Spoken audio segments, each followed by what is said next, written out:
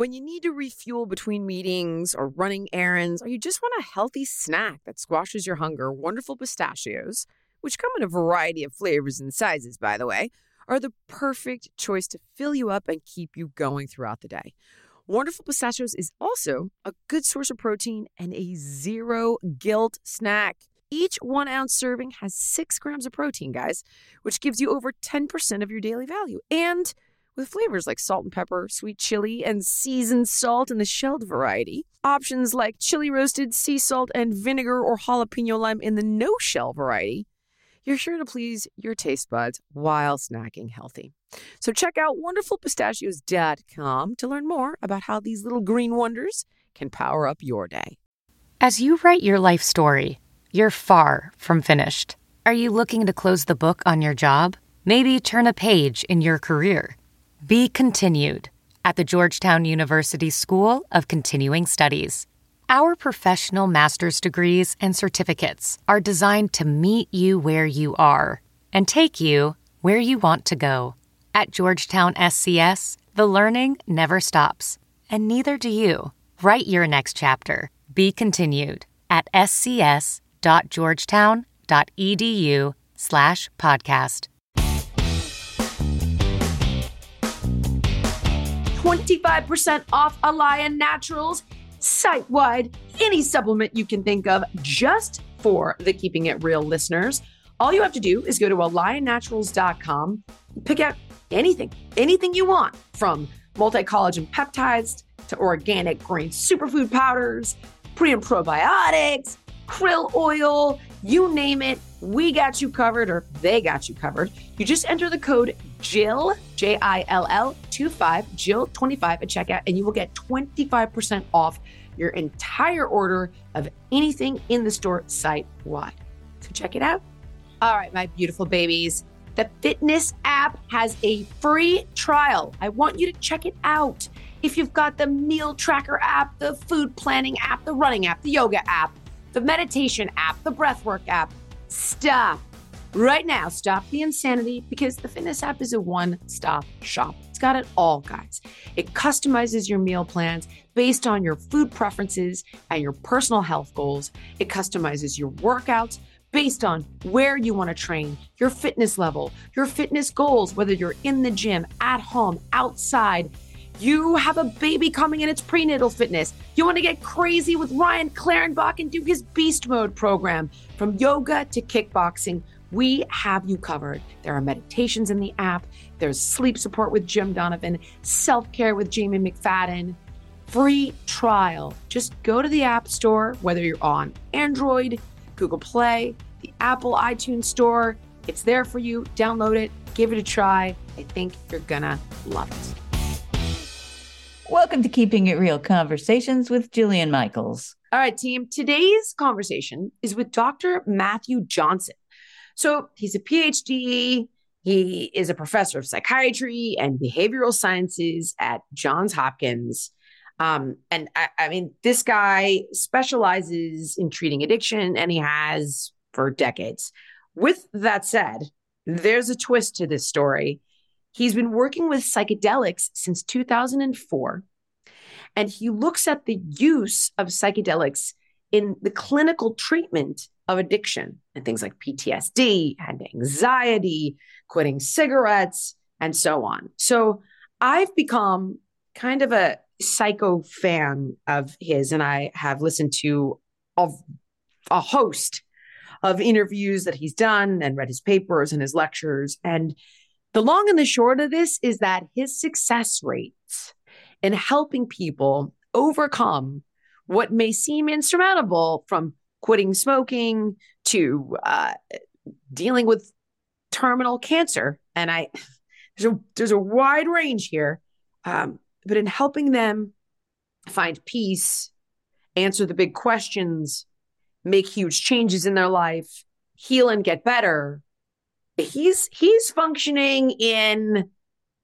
he's breathing rarefied air. He's in like 80% success rate for helping people quit smoking.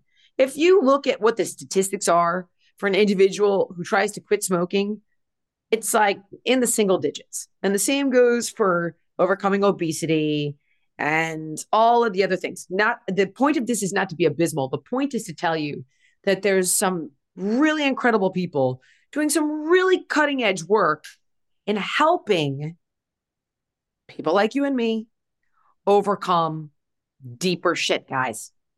And it doesn't have to be tobacco. It doesn't have to be food. It doesn't have to be some crazy addiction. It could be that you're stuck in your life and you're looking for a bigger purpose. And he calls those of us the quote, healthy normals, right? That seek to reignite that spark or answer the bigger questions, as I said. And then it's helping people that are kind of tragically stuck, whether it's with something like anorexia or a fatal addiction, a drug addiction, methamphetamine, cocaine, things like that. So we're going to jump right in with Dr. Matthew Johnson. I think some of the stuff you're going to hear is really going to inspire you and give you hope and just open up an infinity of potential and possibility. So I'm really excited to present this one, guys. Here we go. First of all, I think I've geeked out on you quite a bit. I only geeked out this bad on Dr. David Sinclair. I'm obsessed with your work. I'm obsessed with you. I'm so excited to have you on. So welcome to the show. Oh, thank you. So I'm a fan, and so the respect is mutual. Guys, by the way, I've taken to calling Dr. Johnson Matt. I feel like I know him because I've watched. Please, can I call you Matt? Please. I'll think you're talking to someone else if you say Dr. Johnson. I'll be like, who else are you talking to? Okay. So Matt, in doing homework on you, you're a professor of psychiatry and behavioral sciences, and you've been working in psychedelics. Correct me if I've got my info wrong here, since 2004. Right. But that is your background, and always addiction. It seems like a tobacco addiction, and like how people are spending their money, and addiction. What made you shift? Because I mean, there are people in psychiatry and behavioral sciences that don't go into psychedelics. What prompted that shift? Yeah, so different answers, but from one more at the superficial level, there is a commonality in terms of much of my work being focused on addiction. And obviously a lot of addiction relates to substances, psychoactive drugs. So more studying the dark side, so I've studied, cocaine and methamphetamine and alcohol, legal or illegal, a lot of work with tobacco, you name it, uppers, downers, all arounders. Right. And so just that, you could call it psychopharmacology or behavioral pharmacology, studying the effects, including in the lab when you give people these drugs under safe and supervised conditions, whether it's caffeine or cocaine, like what are the effects of these drugs with ethical guidelines? Like you wouldn't give cocaine to someone who wasn't a current user who's not looking to quit. So the idea is, hey, do it a couple times with us, with the doctor watching, which you're doing on a regular basis at home. So with those sort of ethical caveats, but basically getting people loaded up on substances and studying their effects, but also like looking at from what you can call a behavioral economics lens, understanding the decision-making that underlies addiction. So moving to psychedelics in one sense is is just another aspect of psychopharmacology, a drug class, that is ripe, at least when I jumped into it, really ripe for investigation. They had been ignored for decades in the science, and especially human, scientific work. And so in terms of understanding, the effects of these various psychoactive substances, I was very interested in the psychedelics. But if you combine that with the interest in addiction itself, and much of my work with these other drugs, and most substances of abuse can be drugs of addiction. In other words, you can get hooked on them. So that's a huge part of what I've studied, not the only thing.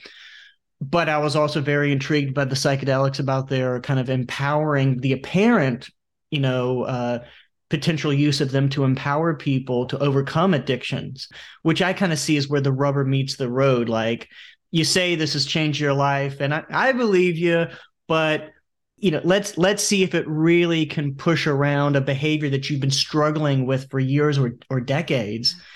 I mean, and something like smoking is really nice because as an addiction, as a substance addiction, it's very quantifiable, everyone knows how many cigarettes they smoke, whether it's they buy a pack every day or every 2 days, every 3 days. So what, in terms of self-report. And also it's pretty cheap to do it. You can test someone through breath samples and collecting their pee. You can biologically verify, which is frankly more difficult with something like alcohol. So smoking really fit a lot of those criteria for me, and just something that was I had been doing work with since graduate school in terms of just understanding the psychology, understanding the effects of nicotine and tobacco, the addiction to it. I put it this way: if you're interested in psychopharmacology or the study of drugs and the human mind, either you've got to be interested in the psychedelics or you don't know much about them. Because if you just look broadly, the history of indigenous use, the huge effects in our culture since the 1960s when they became more popular, I mean, just countless anecdotes. There's something interesting going on here. And to me, so you just can't dismiss it as, oh, this is just sort of wishful thinking by a bunch of hippies. It's been such a long-standing, the idea that multiple religions incorporate these things into ceremonial frameworks that seem sustainable. That's part of the puzzle too. Right. I think there's really something there. Okay, I want to jump all the way back for a second and give you probably some insight into one of the reasons I'm so obsessed with you, other than the fact that you're incredibly intelligent, incredibly well-spoken, overwhelmingly affable, and a daringly handsome, good-looking guy. Good thing they can't see me on this interview. they know you're being very kind and fibbing a bit. That is not true at all. Truthfully, because you're probably like, why is this fitness lady so obsessed with me? You and I were talking before we even started the show, and you were giving, and I'm so grateful. You're like, you know what? It sucks that people out there are negating some of the simple science with regard to weight loss. We weren't even talking addiction. And to be honest, here's the thing. Yeah, I can take calories away, right? And I can make somebody work out. Biggest Loser did work.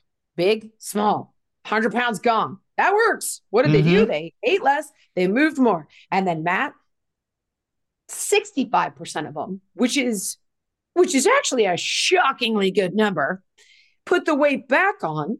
And in real life, 95% of the people that I work with or don't work with that lose weight, put it back on. And everybody wants to blame bullshit like diet culture and this and that. And the truth of the matter is, if you are 50, 60, 70, up and up pounds overweight, you have an addiction to food for one reason or another. Yes. And as I have watched what you have done with people and how you've done it, I was like, son of a bitch, does this guy have the answer? Not just to tobacco and alcohol and this and that. And I work with therapists. I've been in therapy. My mom's a psychoanalyst. And my mom is like, honey, it is the hardest work to break somebody of a food addiction over alcohol, over tobacco, she's like, it is some of my hardest work. And she's a PhD psychoanalyst because the shit is so deep, she says. And they're so defended and so unconscious that sometimes, like, no matter how, we don't get there. They don't get there. Right. I agree.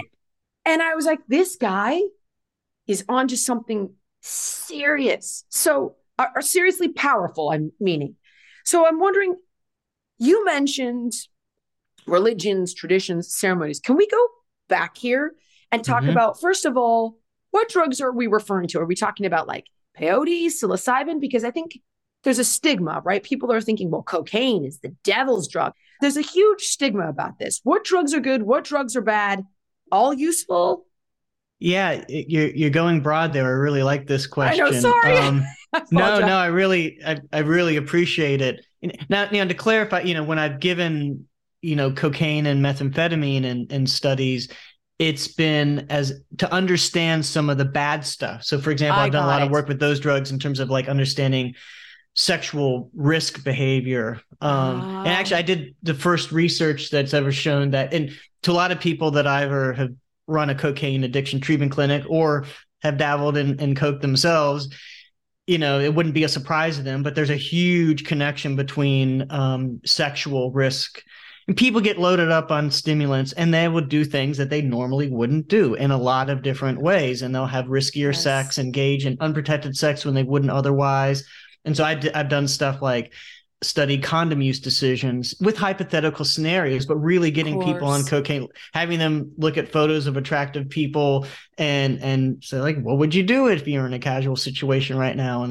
And to understand some things like that. Now there are, like, to actually be clear, methamphetamine, actually both methamphetamine and cocaine are approved by the FDA as medicines. You may not, under the is that trade like name, ADD medication? Like methamphetamine? Yes, methamphetamine is still approved, and it's actually, the trade name is Desoxyn. There are generics, but it's oral. Wow. It's a pill. It's very much like Adderall. It's a pill with straight up methamphetamine in it. And chemically and pharmacologically, the distinction between amphetamine, which is in Adderall, for example, and methamphetamine is, you have to look very, very, very hard scientifically to find much of a meaningful difference whatsoever. They are essentially the same drug. And so you can usually, as a third or fourth thing, if nothing else works for ADHD, for example, you could get a prescription of oral methamphetamine. Now, cocaine is only approved for its local effects. In other words, not getting people Novocaine. Exactly. Anesthesia. So for throat and just topically, so throat and nasal surgery, it's really good at numbing to do surgery. So the idea is people aren't getting high on it. Okay. The way they can get this, you can call it high, you can call it whatever. It's a psychoactive effect, but on Adderall or Desoxyn, which is methamphetamine. So even those drugs, I like to remind people, these are all tools, and there can be good. It's like, is a knife good being or bad? Abused, right? Yeah, it's like that same. A blade can stab you in an alley where I'm at in Baltimore. It's probably going to be a gun, but yeah. But a knife, but that same type of blade could cut out that cancerous tumor that would have killed you in an operating room. And so it's very much, and I remind people about opioids. Again, here in Baltimore, you see all the good stuff. You can't drive past, just the bus stops downtown without seeing people nodding out on opioids. Unfortunately, this is very much a heroin town, mostly fentanyl now, but they call it dope here, basically, opioids. But pharmacologically indistinguishable from what you would get, in the hospital or as pain medication. Now, of course, opioids massively overused for chronic pain, and we know that's just a mistake, and that's where a lot of the problems come from. But for acute traumatic pain, so you break your hip, maybe a good example, your grandmother breaks her hip, and she's like, you hope that she's going to get that morphine in the hospital, because that's where it's still indispensable to the practice of medicine, and there's nothing better. And a lot of those safeguard, the real risk is sending someone home with a big supply, with a condition like chronic pain where, it's not like, oh, we have this 2 weeks where there's intense pain and you use it during that time. But like, this condition is there the rest of your life. And so that's where you get into real problems. So indispensable to the practice of medicine for acute traumatic pain. Pharmacologically, like I was saying about amphetamine and methamphetamine, virtually identical. It's same pharmacology, mu opioid receptor, whether you're seeing someone nodding out on heroin or fentanyl at the bus stop in Baltimore, whether they're getting it after they broke their hip, but the context completely, changes that risk-benefit profile. Right, so I think of drugs like that. I understand. Do you also think of things like psilocybin like that? Because I don't know. You do. So because there can be negative effects from psilocybin for sure. And it's really hard to imagine any powerful tool that doesn't have a downside to go along with the good side. So one of the things people will be familiar with is the bad trip. Now, the science would suggest, when you really compare it to drugs like cocaine and like really alcohol and tobacco or some of the biggies, like in terms of the real world harms to self and others, that psychedelics like psilocybin, which is in magic mushrooms for those not familiar, it pales in comparison. So it's very low on the scale when you look at the prevalence but it is a very real phenomenon. Most of the time when someone has a so-called bad trip, which is essentially a panic reaction, very strong anxiety, and that can come along with a distortion of reality. Like you might think you're being chased by the CIA, even though you're not someone dealing with schizophrenia, but while you're on a psychedelic, you can feel you can step into a world temporarily where it looks like, you're having those delusional behaviors that normally associated with schizophrenia. Most of the time when people have those experiences in the wild, I like to say, so they're not in a clinical trial, right. They're just partying with their friends. Most of the time people are fine as long as you don't go out and do something stupid, we call it behavioral toxicity, meaning doing something stupid, like running across the road when you're freaking out and you get hit by a car. Sometimes that does happen. And it was overplayed in the 60s with some of the psychedelic propaganda with LSD. But there, in fact, have been some people that have fallen from a window or jumped. And sometimes it's hard to tell, but there are some cases where it looks like, it seemed like they probably thought they could fly.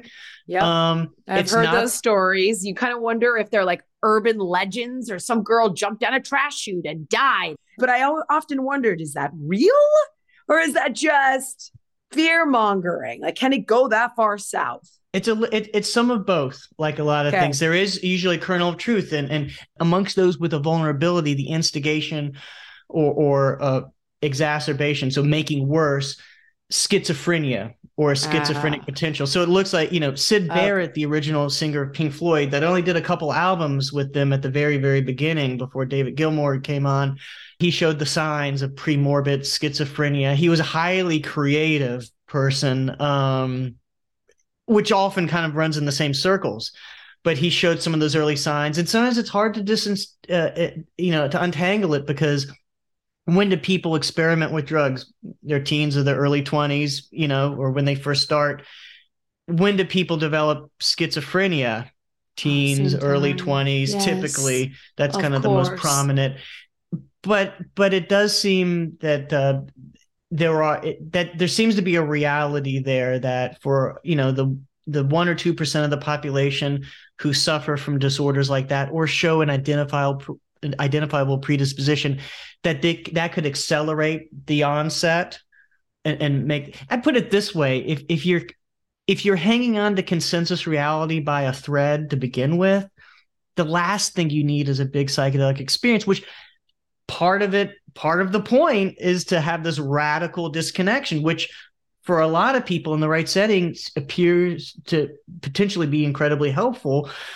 But if you're already dangling at that precipice of being able to engage with reality, this might just kind of push you off, in a bad trajectory. Then we do know that thousands and tens of thousands of people at this point who have been in, whether it's from the early era in the 50s and 60s in clinical trials or the more modern trials in the last 20 years, we don't see anybody without that identifiable predisposition, which we weed out. We look for that, and it seems to be pretty reliable. And you can do that with some standard good psychiatric interview techniques, and the person's history. You can weed those people out, but we haven't seen a single instance of that developing in kind of a psychologically healthy person. But in the 20 years you've been doing this, basically, you're saying that hasn't happened. Got it. Yeah, but the bad trip is real, and people can get in real trouble with that. And even though it can be overplayed, and there is a reality to sometimes with the bad trip, someone again does something stupid, and you can get yourself really hurt or killed. Right. Because those experiences are that profound. So it shouldn't be surprising that, again, the powerful tool can have bad. And the other thing I'll just say briefly, there's also the whole dimension of leveraging these things towards bad. So it's not urban legend that the CIA was studying these things for decades as mind control agents and interrogation agents, and as potential weapons. Like, what if you drop this into a foreign leader's water, make them a fool of themselves? What if you gave it to a bunch of soldiers on the battlefield? Things like this were explored, probably with some. Actually, they determined that other drugs were probably better at that. The more dissociative agents, the relatives of scopolamine and atropine, they're kind of called more deliriants. In one sense, those are the true hallucinogens. You don't normally typically have real hallucinations on these classic psychedelics. Wow. But some of these other drugs, like atropine, one of the ones that the Army was studying back in the 50s and 60s was called BZ.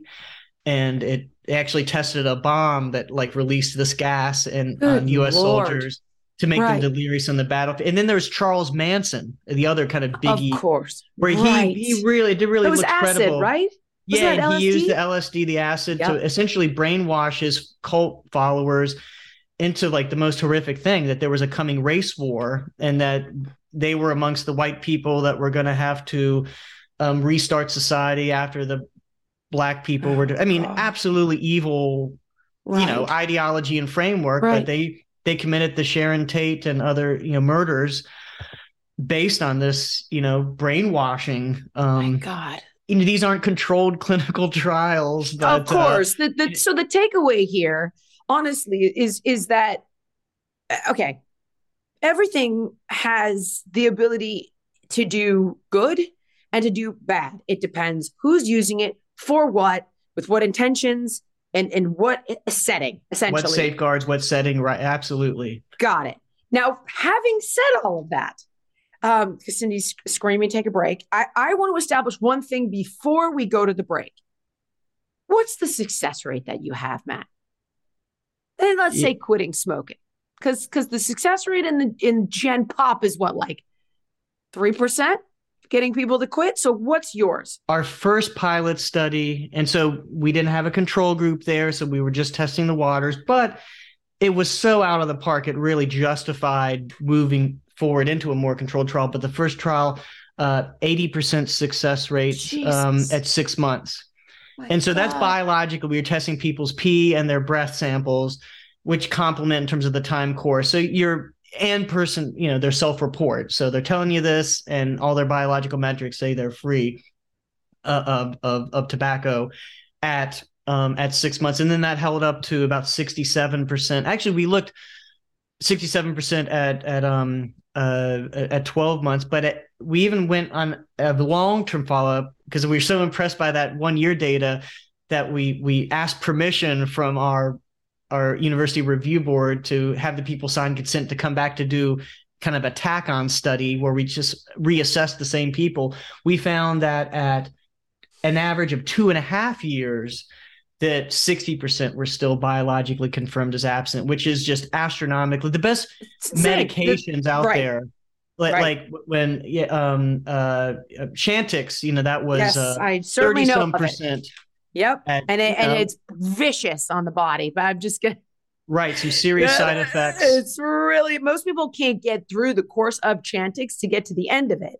So having kind of established the groundwork here, guys, or putting this into perspective for everybody listening, those numbers are unheard of for getting people to be successful in quitting an addiction like tobacco. Tobacco being, I'm under the impression, one of the most difficult to quit. It's not just the pharmacology, but it's the environment. Like, you can't get away from it, like with food. Exactly. And so with tobacco, it's a little, you can't kind of dissociate from your heroin using friend. It's like you don't want to, like, you can't get away. You're always going to be like 2 minutes away from pulling into the convenience store to buy a pack. I just always remind people, like, every day people quit. And I think about this with weight loss. It's like you can get on the pessimistic route and like what a challenge it is, but like every day people quit. Even with cold turkey, people should never give up. We know that your next attempt, you're going to, even if you so-called fail, it's really not a failure, because we know statistically you're more likely to be permanently successful that next time around. All right. I got questions for you about treating anxiety. I got questions for you about food addiction. When we come back, we're going to answer all of your questions. But as I said, I want to get a little bit into the history of this because I think it gives it that much more credibility. We're going to take a quick break for the sponsors, and we will be right back with Dr. Matthew Johnson. All right, team. I love Skims underwear because I've mentioned them and have been wearing them for, a little over a year now.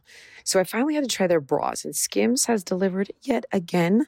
Skims bras are worth the hype for the amazing shape and support they give. Even the underwire bras I wear all day are so comfortable, I barely even notice I'm wearing them. Whether it's the weightless scoop bra, the Fits Everybody bra, the plunge bra, That fits everybody. T-shirt, bra. I always get them in sand, so you never notice them. Super comfortable. Love them. Wear them nonstop all the time. Shop Skims bras at skims.com now. Available in 62 sizes, 38 to 46 each. Plus, get free shipping on orders over $75. If you haven't yet, be sure to let them know I sent you.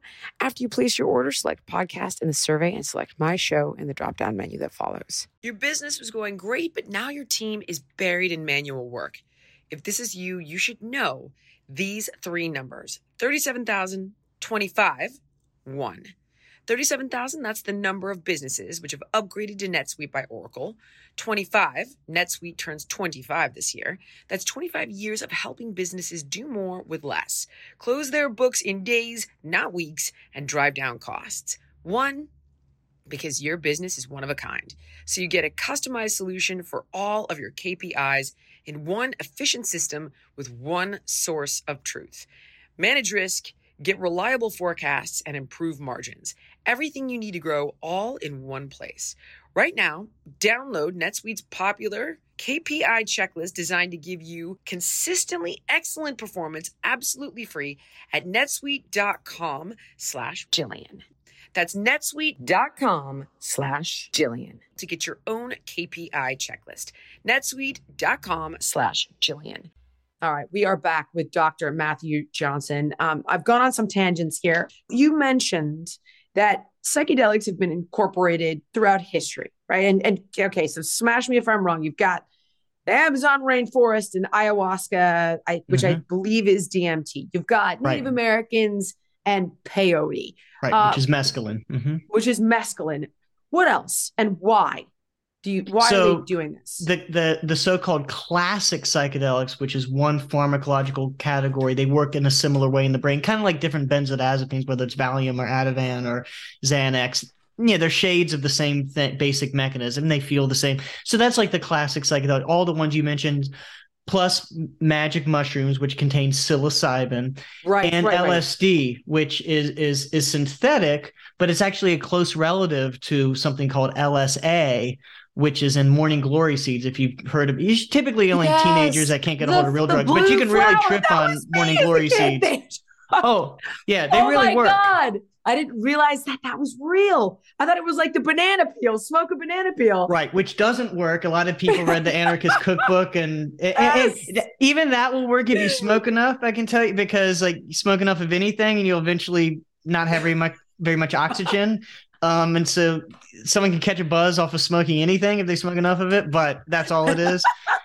But the morning glory seeds are the real deal. They really are an LSD cousin, a shorter acting LSD cousin. And so yeah, those are the classic psychedelics, and they activate a subtype of serotonin receptor, the serotonin 2A receptor. You have some other things out there that are sometimes called psychedelic, but they're really in a different pharmacological class. So MDMA, I consider it some people don't even want to call it a psychedelic, but I do. It's just not a classic psychedelic. It works by releasing serotonin across a wide and therefore able to activate a wide variety of serotonin receptors in the brain. But so it acts in this different way, and there's some overlap in its effects. But it also enough difference. If you talk, it's more of a heart trip than a head trip. And yes, it's one way it's been described. Less likely to have a so-called bad trip where like all of reality is unraveling and you don't really know who you are. That typically doesn't happen. There's exceptions to anything, but typically doesn't happen with MDMA, which is frankly why it took off as a recreational drug, really in an unprecedented rate in the 1980s when it was started to be used in nightclubs in Texas, because very few people try it and say, oh, I don't like that. I mean, might surprise a lot of people. A lot of people try opioids and say, this makes me queasy. It makes me like, they just don't like it. Hate. Right. Does that have something to do with someone's, it's not my ethics. I mean, that's for sure. I physically feel horrible. I feel out of control, but I don't like it. Is that a biochemistry thing? Like I've seen Andrew Huberman talk about alcohol and how alcoholics predisposition, they have different more brain of the stimulant chemistry. effect. Yes. Yes. And so, yes, there's some, we don't know a whole lot. I mean, like with alcohol, but we know some things. One of the big things I think it might be important for you to realize, and this is, again, there's always exceptions, but there's a pretty strong trend here. The people that tend to not like opioids are people that they're not drinkers. And if they drink socially, it's very lightly. Me. And they're kind of teetotalers across the board. But if someone's at least into recreational drugs, including, drinking, even if they're not an alcoholic, you're more likely to enjoy the opioid effect. But that's really one where now stimulants are different. Pretty much anyone likes cocaine and amphetamine if you give it to them. To different degrees, but pretty much people like it. Opioids are weird in that some people, I mean, it's the greatest thing since sliced bread, since they were born. And others say, like, I don't get it. It just makes me queasy and feel weird and doped up and I can't think. And why do you feel like I'm sick? Why do I want to feel like I'm sick? Right? 100%. And some people say that about alcohol, because you could see, depending on how much you drink, same type of thing. So yeah, the differences are really interesting. So someone might be careful if someone really, if they really like drinking, you might want to skip the opioid when you're offered, just recognizing, hey, you don't know whether you're that person who might go off the rails with the substance or not. Right. Like if you see, there are people that lots of people in their family have become raging alcoholics and have died, and you should probably avoid it. So back to the cultural component. I remember as a kid, and I can't remember the name of the movie, but I was really young. You arguably were not born.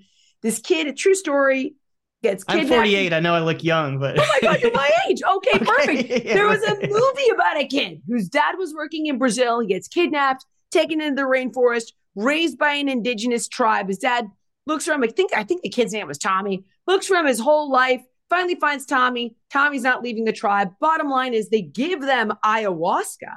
This is like when it was not, right? No one knew about it. No one knew what ayahuasca was. And I remember being a kid and he went on this vision quest and I think they blew it up his nose. Oh yeah. I mean, they saw God. And I, as a kid, was like, what's that? What are these guys doing? And how did they figure this out?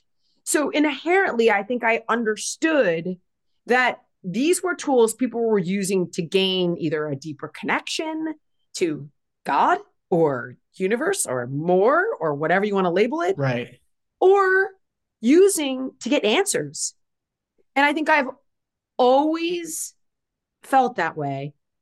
Am I on the right track here with the LSD, the psilocybin, the mescaline, those things? Right. One way I put it is like they tend to orient people towards the big questions. Yes. And it's not like there's like one kind of ground truth answer that people fall upon. But the one thing I think I can say for certain is that on average, they tend to, like, whether you frame it as God or even if it's a Richard Dawkins style atheist, their mind tends to go to like, what is the nature of reality? What is the universe? Yes. What is life about? Why am I here? What is the whole point of this?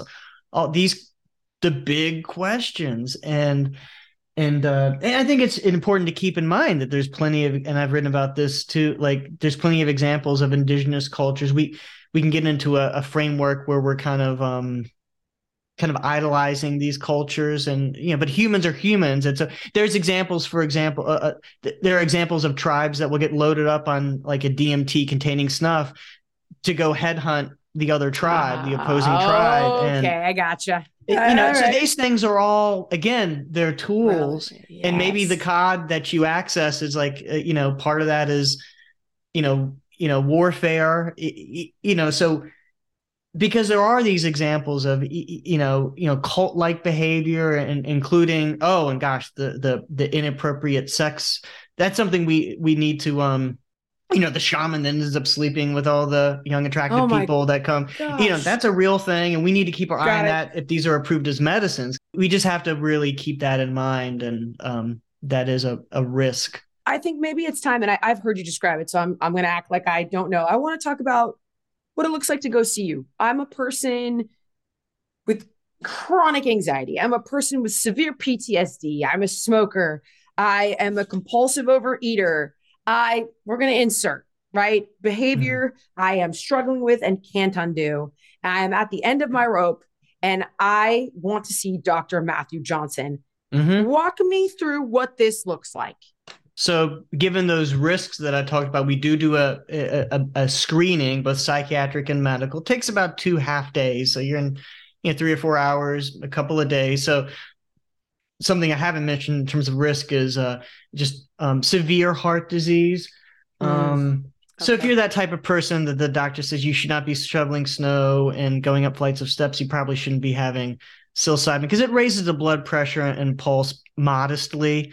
So the same type of people that can, one of the biggest, going up steps, shoveling stones, or having sex sends people, who are in that category. They have strokes and heart attacks and they show up to the ER or they, die. I gotcha. That's a thing. But one of the nice things is that for people not in that category, there's really no known physiological overdose. In other words, we can give 1,000 times, unless you're in that category of severe heart risk, we can give you 1,000 times the dose and there's no reason to think you're going to die. It doesn't kill your liver or stop your breathing or give you a heart attack or stroke. The way most drugs kill people, one of those ways, if you have too much of them, where it's alcohol, cocaine.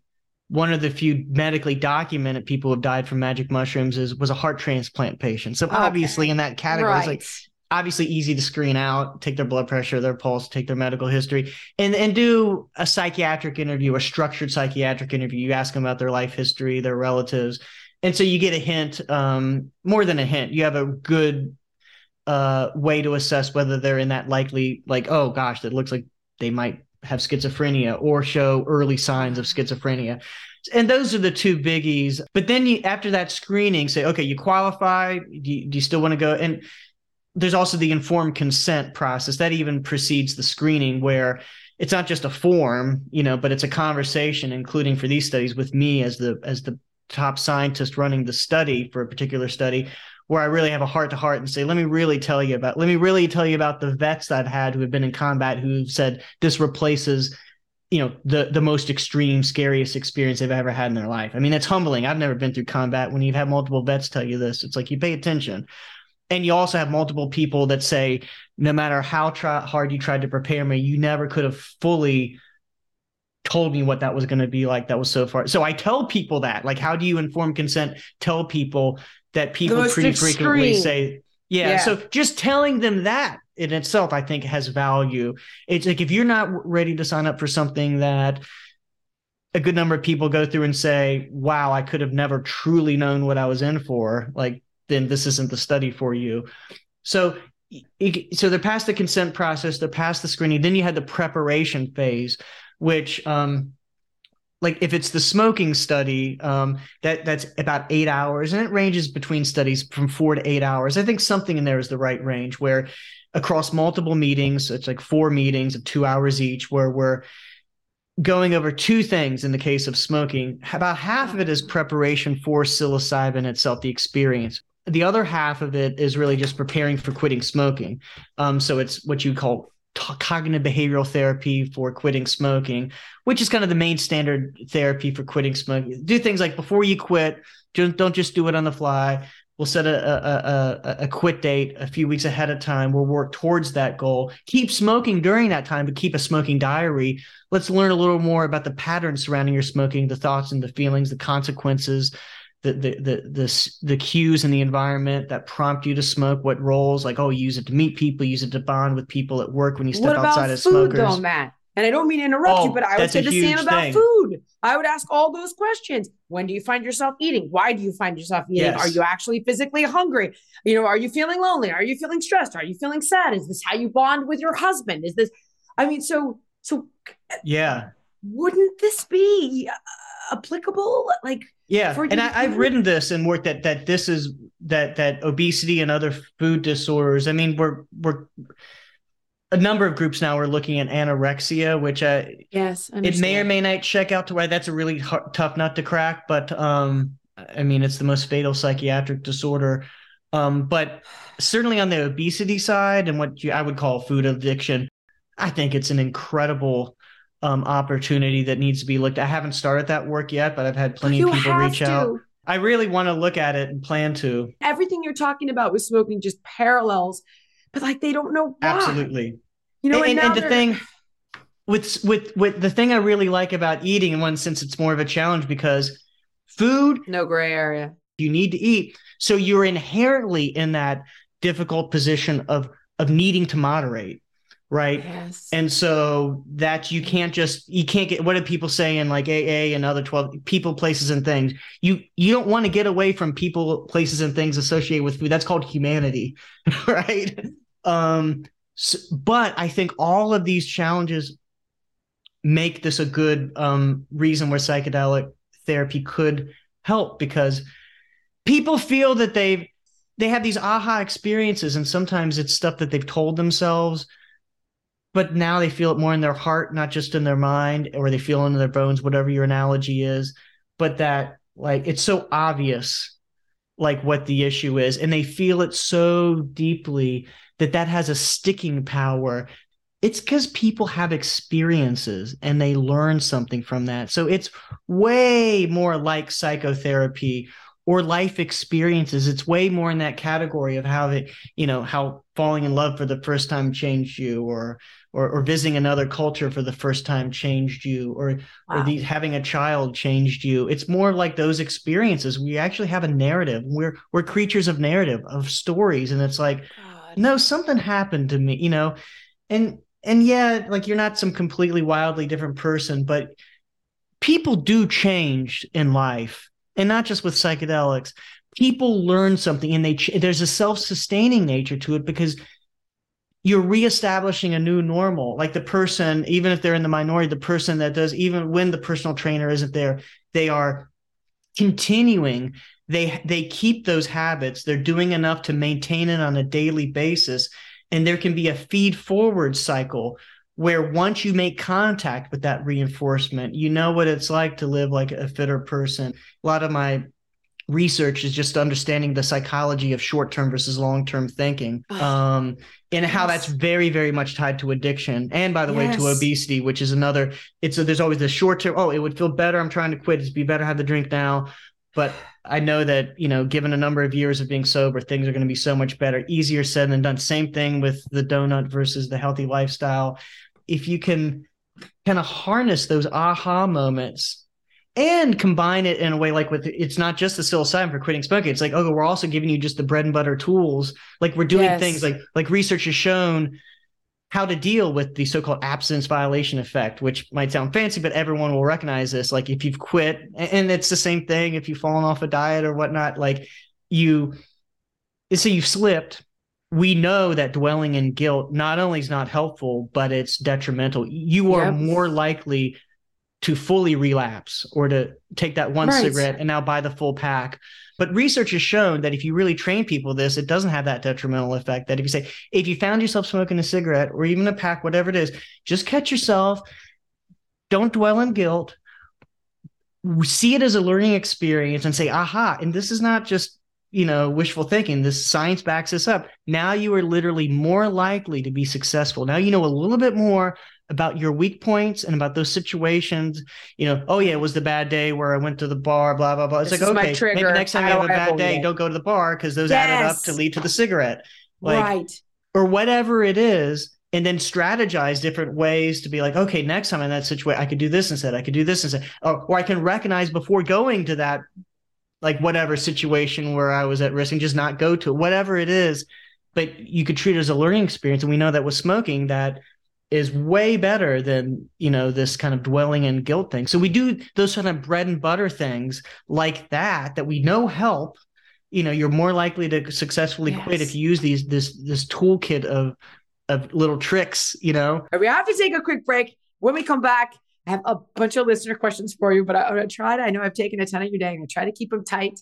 We'll be right back for our sponsors with Dr. Matthew Johnson.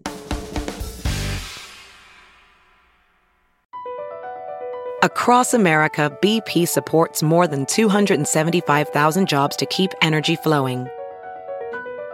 Jobs like building grid-scale solar energy in Ohio and producing gas with fewer operational emissions in Texas.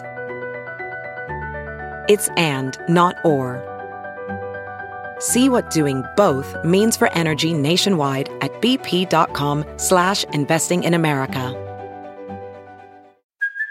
Hey, it's Kaylee Cuoco for Priceline. Ready to go to your happy place for a happy price? Well, why didn't you say so? Just download the Priceline app right now and save up to 60% on hotels. So whether it's Cousin Kevin's Kazoo Concert in Kansas City, go Kevin, or Becky's Bachelorette Bash in Bermuda, you never have to miss a trip ever again. So download the Priceline app today. Your savings are waiting.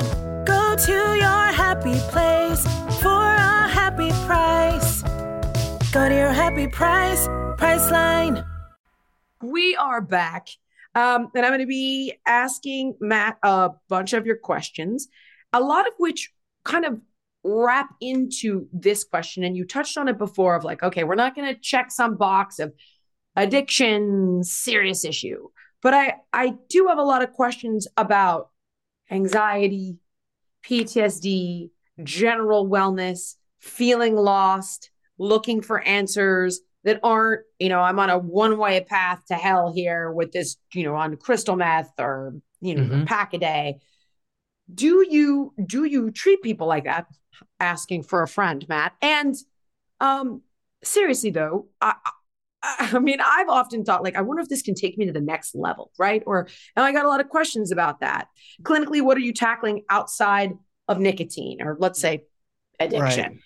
Drug addiction. There's a range. And one thing it's important for folks to know, unfortunately, one-off treatment isn't possible. So there has to be an established study that's vetted through the university and the FDA and the DEA. The biggie is the FDA. Got it. So even though there's, I've had tons of people reach out to me about, they say I have porn addiction, like God gets, and it's like, that is a huge problem, and I say, actually. Yeah. And I really think this stuff could work to help with it, but it's like, I don't have a study it's in that category of weight loss and other things. Okay. So you can't treat that yet until you have an official study around it, you're saying? Yeah, I do have studies of so-called healthy normal. So like one I'm about to launch that have taken a year and a half to get approved. This is a real challenge to get back, is in creative professionals, people who have in some type of broadly defined, some sort of creative profession, and they feel at least some sense of kind of loss of the spark, Yes, that's exactly, yes. So there are those studies, and that's one that I have coming up, is looking at these creative professionals broadly defined. So I have work to treat PTSD that's about to launch. Nice. With psilocybin, some work using LSD, which is exciting. It's a very longer acting drug, so more of a 12-hour plus experience than a 5 to 6 hour experience. It was like psilocybin, but using LSD to treat chronic pain. So helping people who are using opioids for chronic pain, who want to cut down or stop. And it's flexible because some, easier said than done, but thankfully there's more of a recognition of the opioid sparing effect. Hey, if we can get you to half your dose of ongoing, it's going to improve quality of life, invigorate you. So with that kind of, and then another study helping people with more kind of full-blown opioid addiction.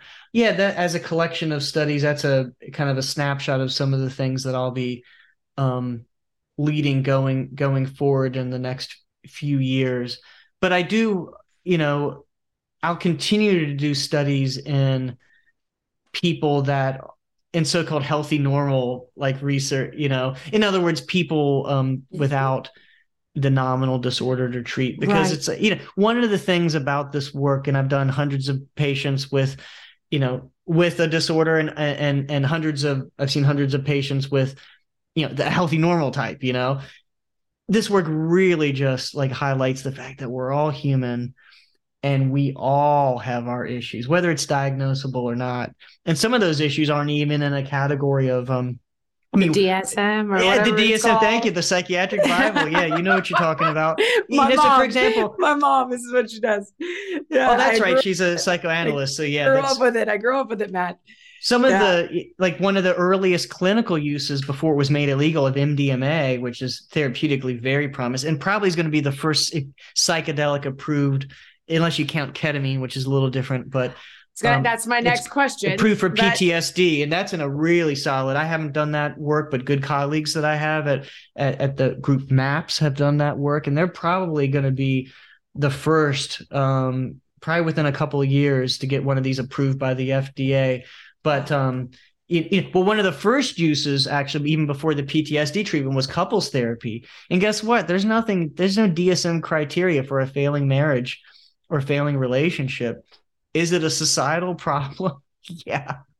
It's just one of these things where like the way you define these things, it's like, well, but it's not there's all kinds of reasons. What's the path forward? Could FDA ever approve it for that? How would you, so there's a lot of challenges, like, could we ever get to a point, do you think, where someone can just see you for marriage counseling, or I could just come to you and be like, Matt, I just feel stuck. It's like, I can't get to the next level. Just the way I would call a therapist. I think so. Happen? Right. Because there's off-label use, which is the technical term for if FDA approves it for this purpose, it could still be used for other things once it's out there in the world, in doctors' hands. So, and another aspect of that is like, comorbidity is the fancy word for having more than one diagnosable thing. And that's more of the rule than the exception. So usually depression, there is anxiety, and vice versa, PTSD. I mean, there's and addiction. There's addiction and alcoholism kind of go. I mean, like, let's say this person has depression and they're being treated for depression, or maybe it's something else being used off label, and you start to see, oh, wow, this person said like they had an everyday porn addiction for 13 years and they haven't used porn in like a year and a half since their session. Like that, like clinicians start to take note and be like, what the hell? And then they talk to their colleagues, like, I've had 3 patients like that. Like, and that's when he's like, now we need the clinical trial. Now we need the clinical trial to do. And even though like someone could get it, like maybe it's not insurance covered because it wasn't it's complex, the practice of medicine. Can't now though, you can't do it yet, but we think it'll get there. So a bunch of dosing questions. Microdosing. Yeah. Everybody's doing this. They're doing this I'm hearing crazy shit. People microdosing lithium for brain health, and microdosing mushrooms, What are your thoughts on this? Is this bullshit?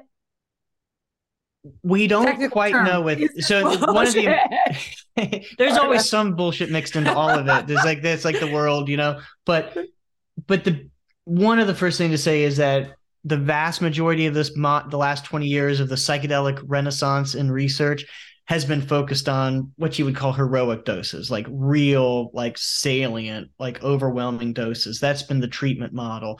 So it's actually, which is actually larger than a recreational dose. So a heroic dose is actually more than most people would ever want to take at a party. I gotcha. And even the recreational dose is higher than a microdose. So most people, and there's no exact definition, but most people would consider, depending on how you count it, a microdose to be about 1/20th of a recreational to heroic dose.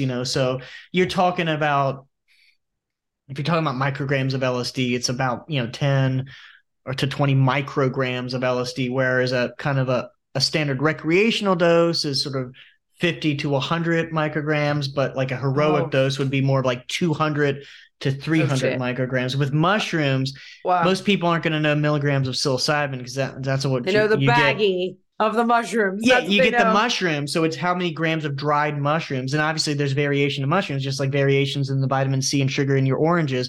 But based on C's samples, we know about the heroic dose we're talking about is somewhere between an 1/8 ounce and 1/4 ounce of mushrooms, which a lot of people for a recreational dose, they'll score an 1/8 and they'll split it 2 or 3 ways. People are going to giggle. They're definitely going to feel different. They might get some visual distortions, but gobbling up that whole 1/8 ounce or even more that's more the heroic dose.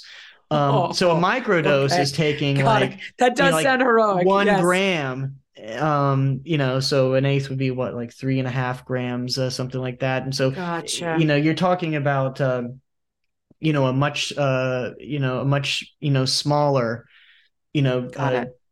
dose. And so we don't know. There's only been a handful of studies on microdosing. I think there's a lot of placebo involved there. I bet there's something real for the treatment of depression as the most likely thing. I think some of the stuff we're seeing with ADHD type effects and like as an Adderall alternative, I suspect that might be a lot of microdosing, but I'm an empiricist. Like in one sense, it wouldn't be at all surprising if chronically medicating the serotonin system, and again, its primary effects on the serotonin. Like we've known that since the 1950s with the first generation of modern antidepressants.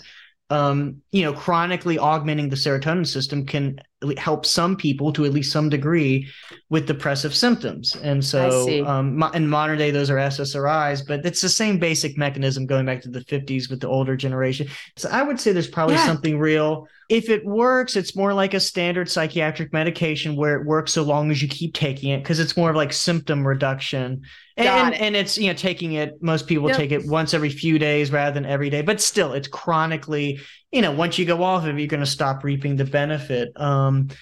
And so it's more, to me, it's kind of like shoving the psychedelics into more of a standard psychiatric model, which is not the paradigm shifting, but I don't want to dismiss it at all. And especially, like I said, for stuff like depression, and not for all of it, I wanted to test it like, hey, test it for ADHD, probably not on my short list, given that there's so much. And I don't see that in that really paradigm shifting category, like we're seeing with the heroic dose stuff. Yes. Some very recent work, would suggest that like it increases anxiety a little bit, which shouldn't be surprising. So it maybe have effects on the depression, but at the risk of making people feel a little more anxious. There is evidence that even at microdoses that you have some more difficulties estimating time, for example. So you're a little bit of cognitive impairment, not major, but, which isn't a problem at all if you're laying on the couch for like 6 hours looking to trip out and discover the mission. But if you're driving to work and taking care of your, kids, and you're, doing the budget for your multi-million-dollar company, it's like, you might want to have more accurate time perception rather than less accurate. Got it. The heroic dose. I've heard you say that a lot of the people you work with describe it at they can't describe it, but they just like who they are melts away and they feel one with everything. And I've also been seeing all this stuff about people with cancer having peace, right? Like coming to terms. I've heard you talk about like coming to terms with no longer being afraid to die. I know so many people. I think everybody's a little bit afraid to die. And as great of a life as I've had, and as much as I feel like, well, if it ended tomorrow, I'm a lucky girl. I don't want to leave my kids, but if that wasn't a factor I had to worry about, I'd be more at peace with it than most. But there's still a little bit of like, oh God, that's scary as hell. And I'm hearing that this is really providing so much peace and so much calm for terminal cancer patients. And it sounds a bit like that heroic dose scenario you've described. I'm wondering if you could, what happens now I've taken that heroic dose and we're like way beyond what makes you pick up a cigarette, right? We're talking about the life as you know it, the fabric of reality, the true meaning of everything that is.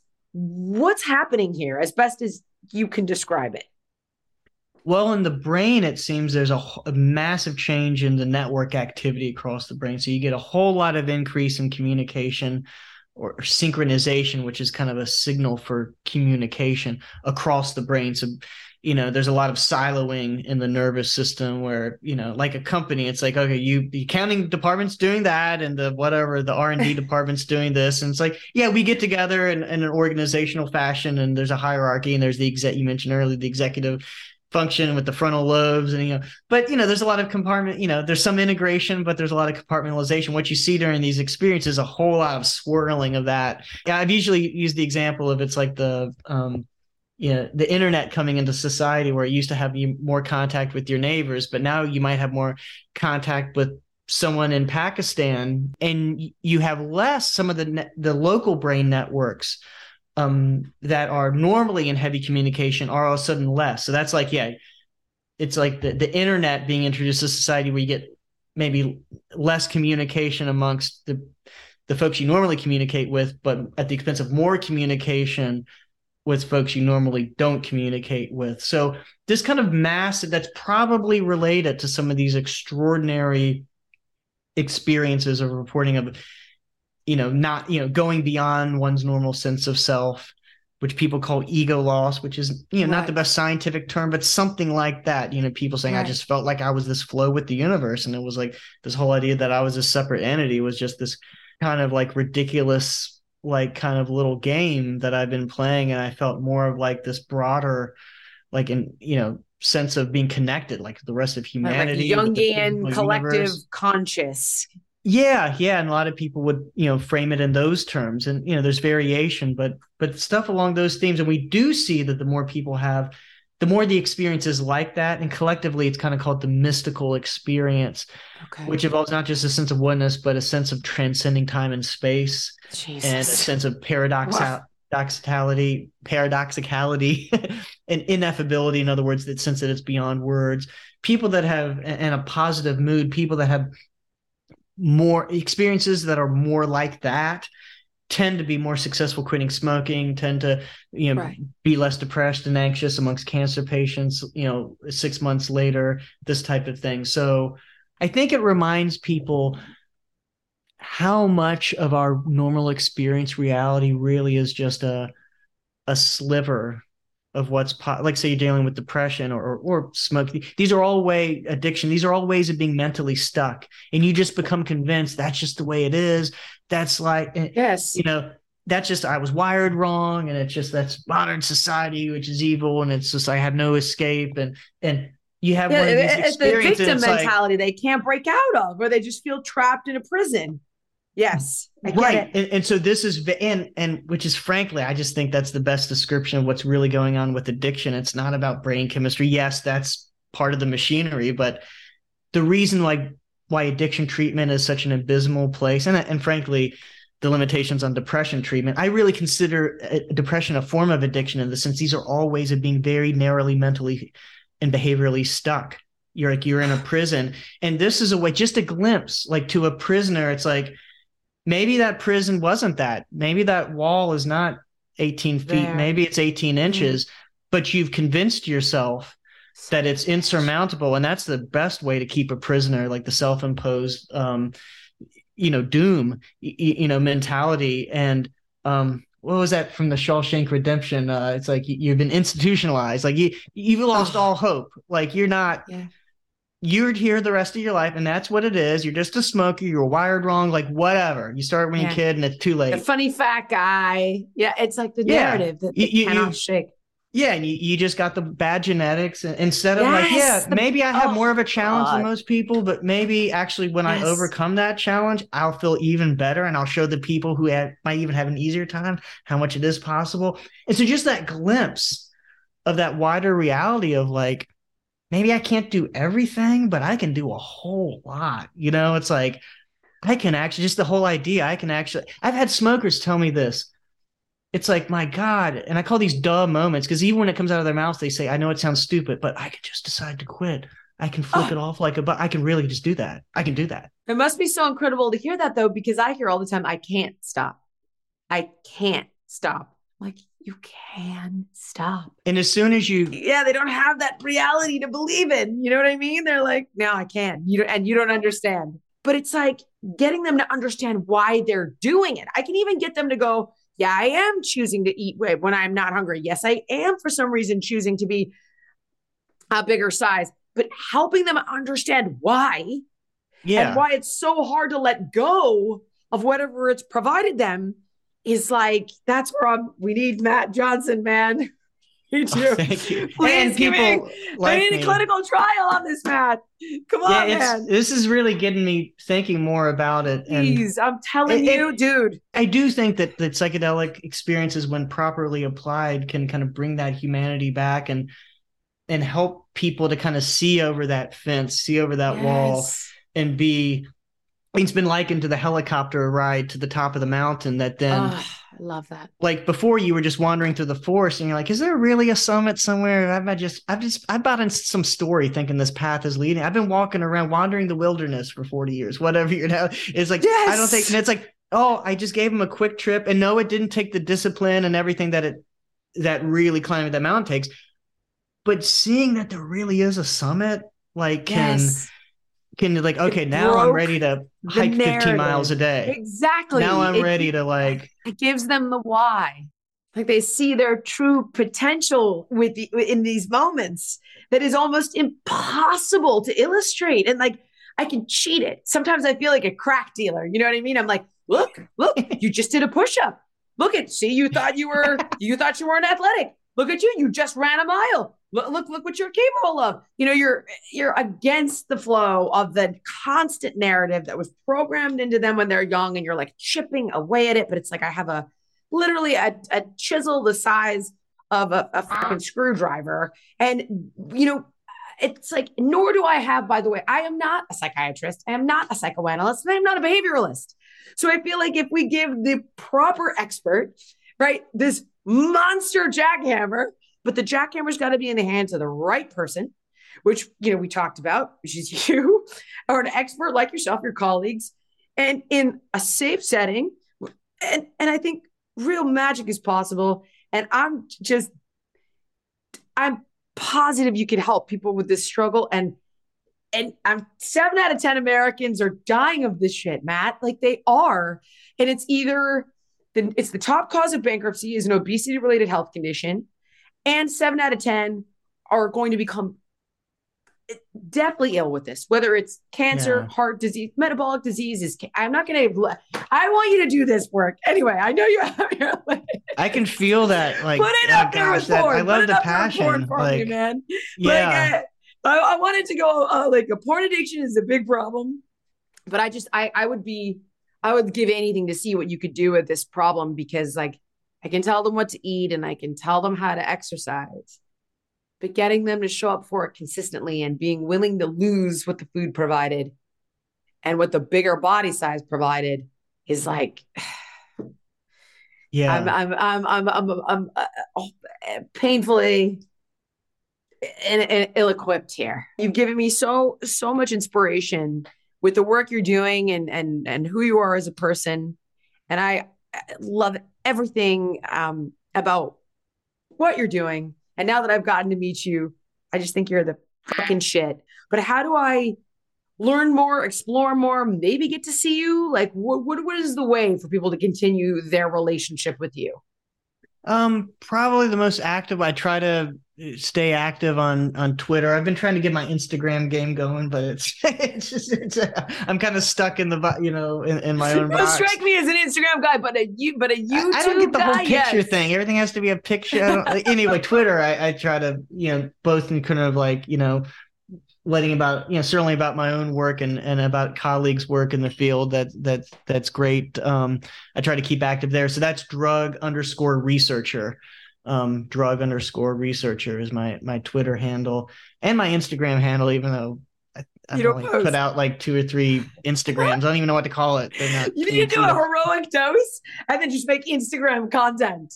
That's what that's what I want to see. I've got all these ideas for you, Matt. You need to have me in your life, buddy. I wanted to say just the same, what you said. Yeah, same. I feel, you know, humbled and honored you would say that, but I feel the same way about you. Really, you know, thank you. I think you're an inspiration to people. And again, I think a lot of the stuff, what I think makes this work meaningful, you kind of intuitively get more than the vast majority of scientists. So yeah, thank you. Hey guys, if you're enjoying the show, do us a big favor and subscribe on Apple Podcasts or wherever you get your podcasts, because it just helps us get the show out there, get it heard by more people. We'd really appreciate it.